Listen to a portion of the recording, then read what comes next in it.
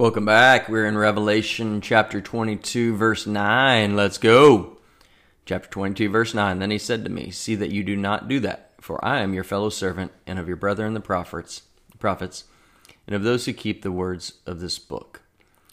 So we talked last time, this angel was saying, don't bow down to him because he is the fellow servant of John, right? Angels are there to minister to us. It's one of their roles. We're not to bow down to them. We're not to bow down to each other. We talked about that last week. The back half of that verse says, "And of those who keep the words of this book." And if we look at Revelation chapter 1, verse 3, let's read that. It says, "Blessed is he who reads and those who hear the words of this prophecy, and keep those things which are written in it, for the time is near."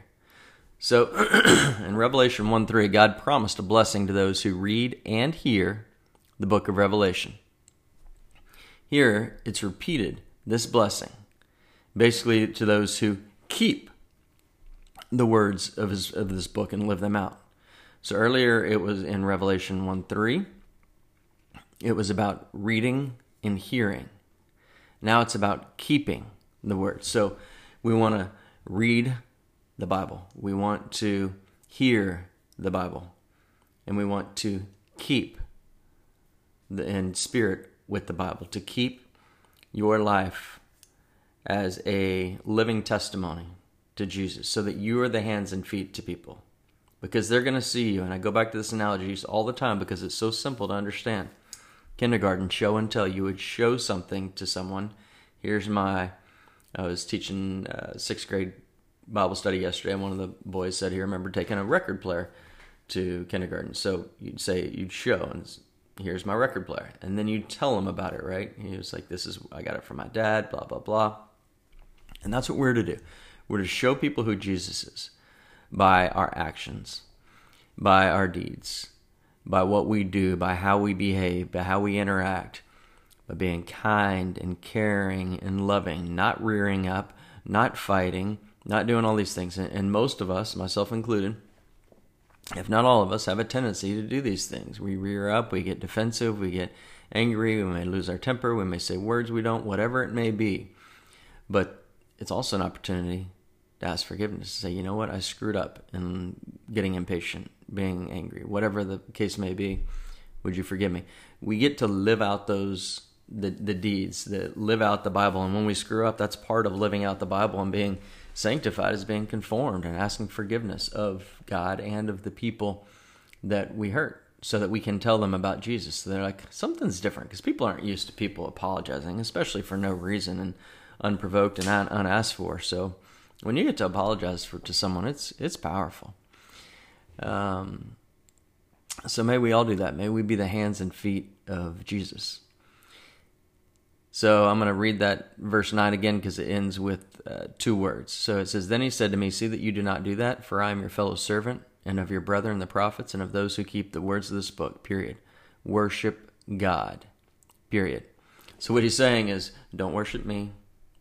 Don't worship anything else. Don't worship money. Don't worship sports, right? What are you doing with sports? Are you taking time away from your family and your spouse on Sundays to watch football all day or golf? Are you taking time away from your kids to go be with, your drinking buddies at nights or on the weekends? What are you doing to honor God? Think about it.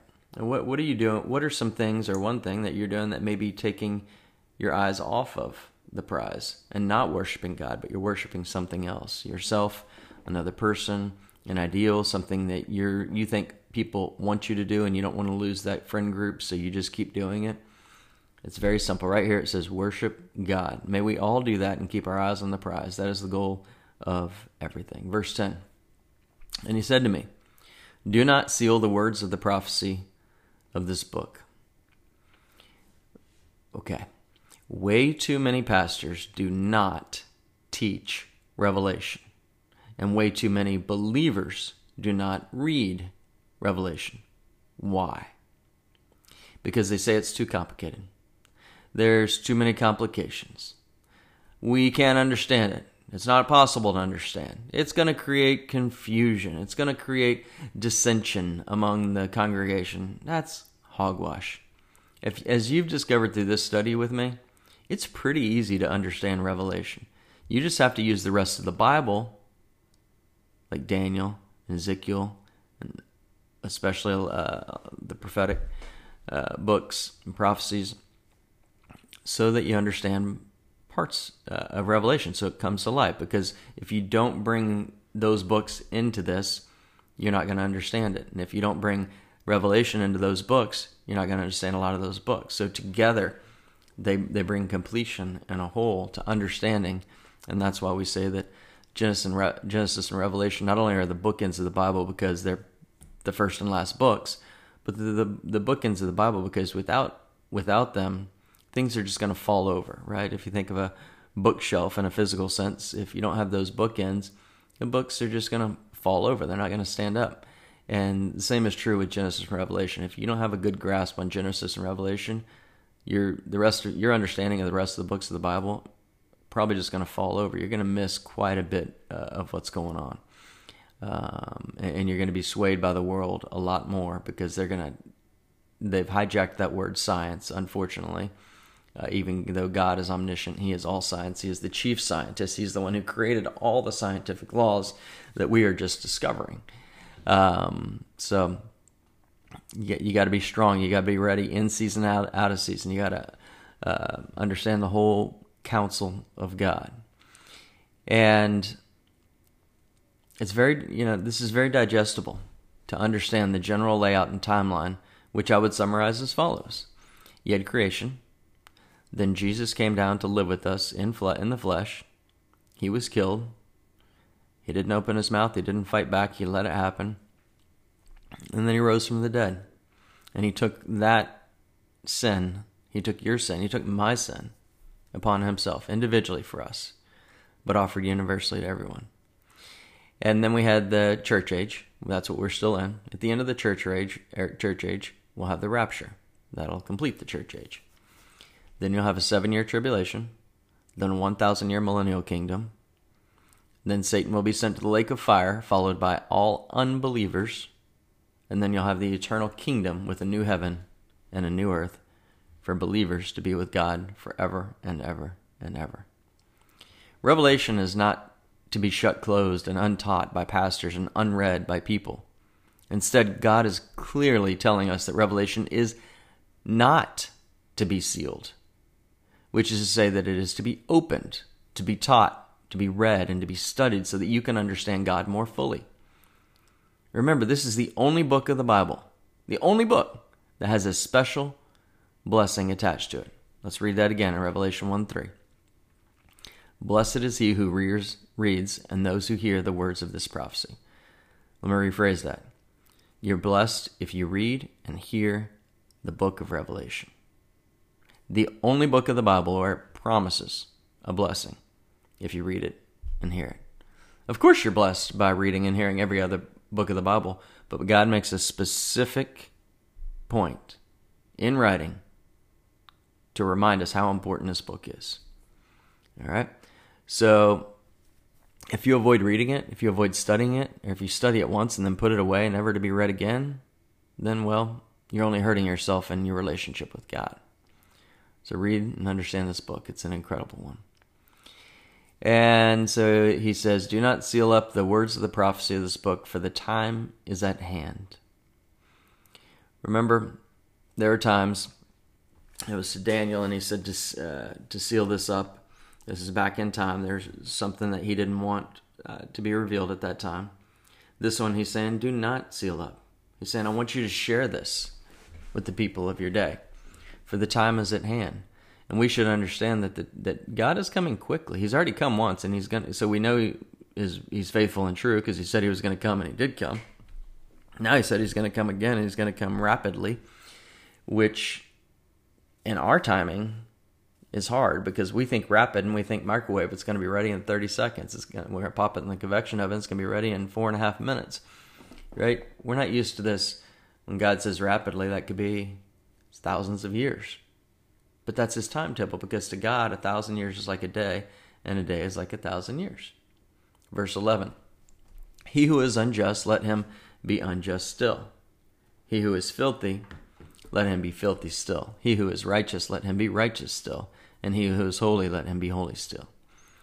So, this is a statement clarifying the eternality, the eternal effects of the decision that we make during this one lifetime.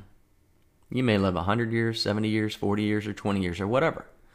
But the decision that you make to reject Jesus or to accept him as your Lord and Savior is one that has eternal, forever consequences. For those who reject Jesus, either explicitly saying, Jesus is not God, evolution is my church, there is no God, I'm going to become a God, Mormons, I have to go to this intermediary because God's sacrifice was not enough, so I have to continue to repent of my sins. I have to do circles and crawl on my knees and make a pilgrimage and do all this stuff. That's the rejection of Jesus and what he did for you, the death that he did on the cross, the work that he did on the cross, the finished work. He said, it is finished. You don't need to do anything else. All you have to do is accept me. If you confess with your mouth that Jesus is Lord and believe in your heart that God raised him from the dead, you will be saved. It's that simple. Because God so loved the world that he gave his one and only Son. Whoever believes in him shall not perish but have everlasting life. So there's two paths, and you only have this lifetime to choose this path. Most of you listening to this have know someone close to you who has died, and many of you know someone or are familiar with someone, a friend of a friend, for example, with COVID and everything going on, that died before what you would say is, before their time. So instead of living to the average life expectancy of 67.2 years or 76.4 years or whatever that number might be, they died at 30 or 40 or 50 or 12 or 4. Right? We only have this lifetime. And we're not even promised tomorrow. God tells us that,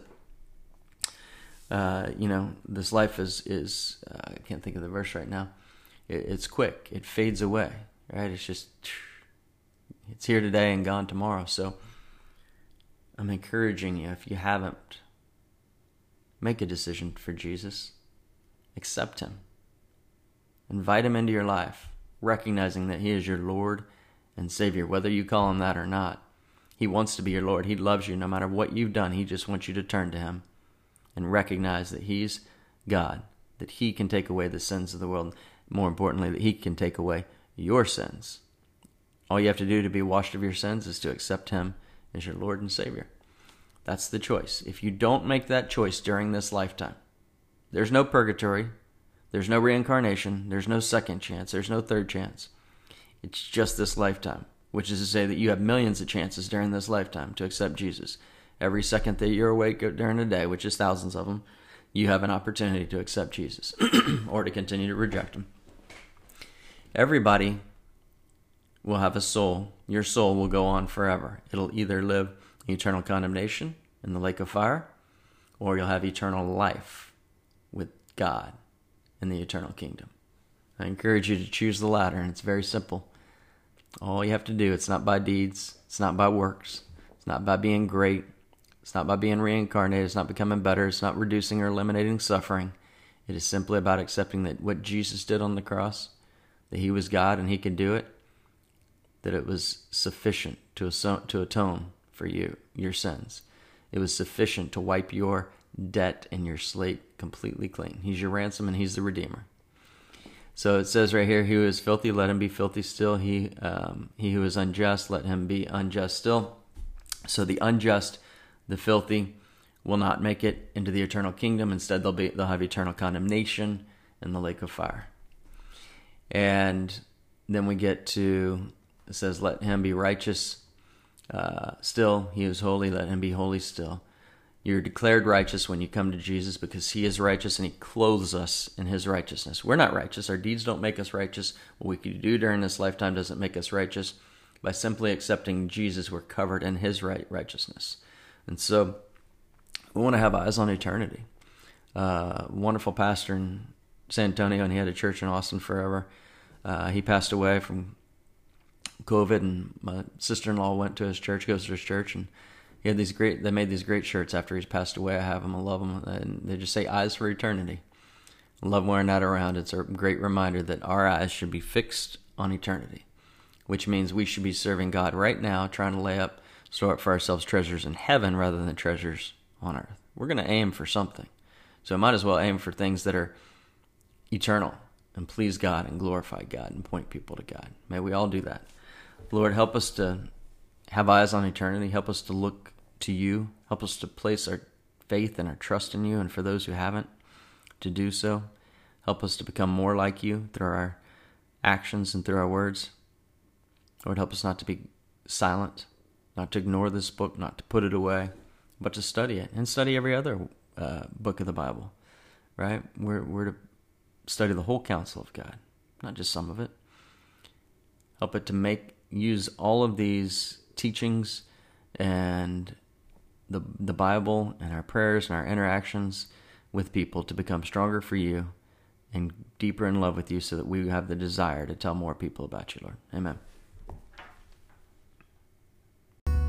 Thank you so much for listening to Daily Verse by Verse. We want you to be prepared in season and out of season to study the whole counsel of God so that you can share with people who Jesus is through your actions, so that you have the right to tell them who Jesus is, so that they can come to know Jesus or come to know Jesus better.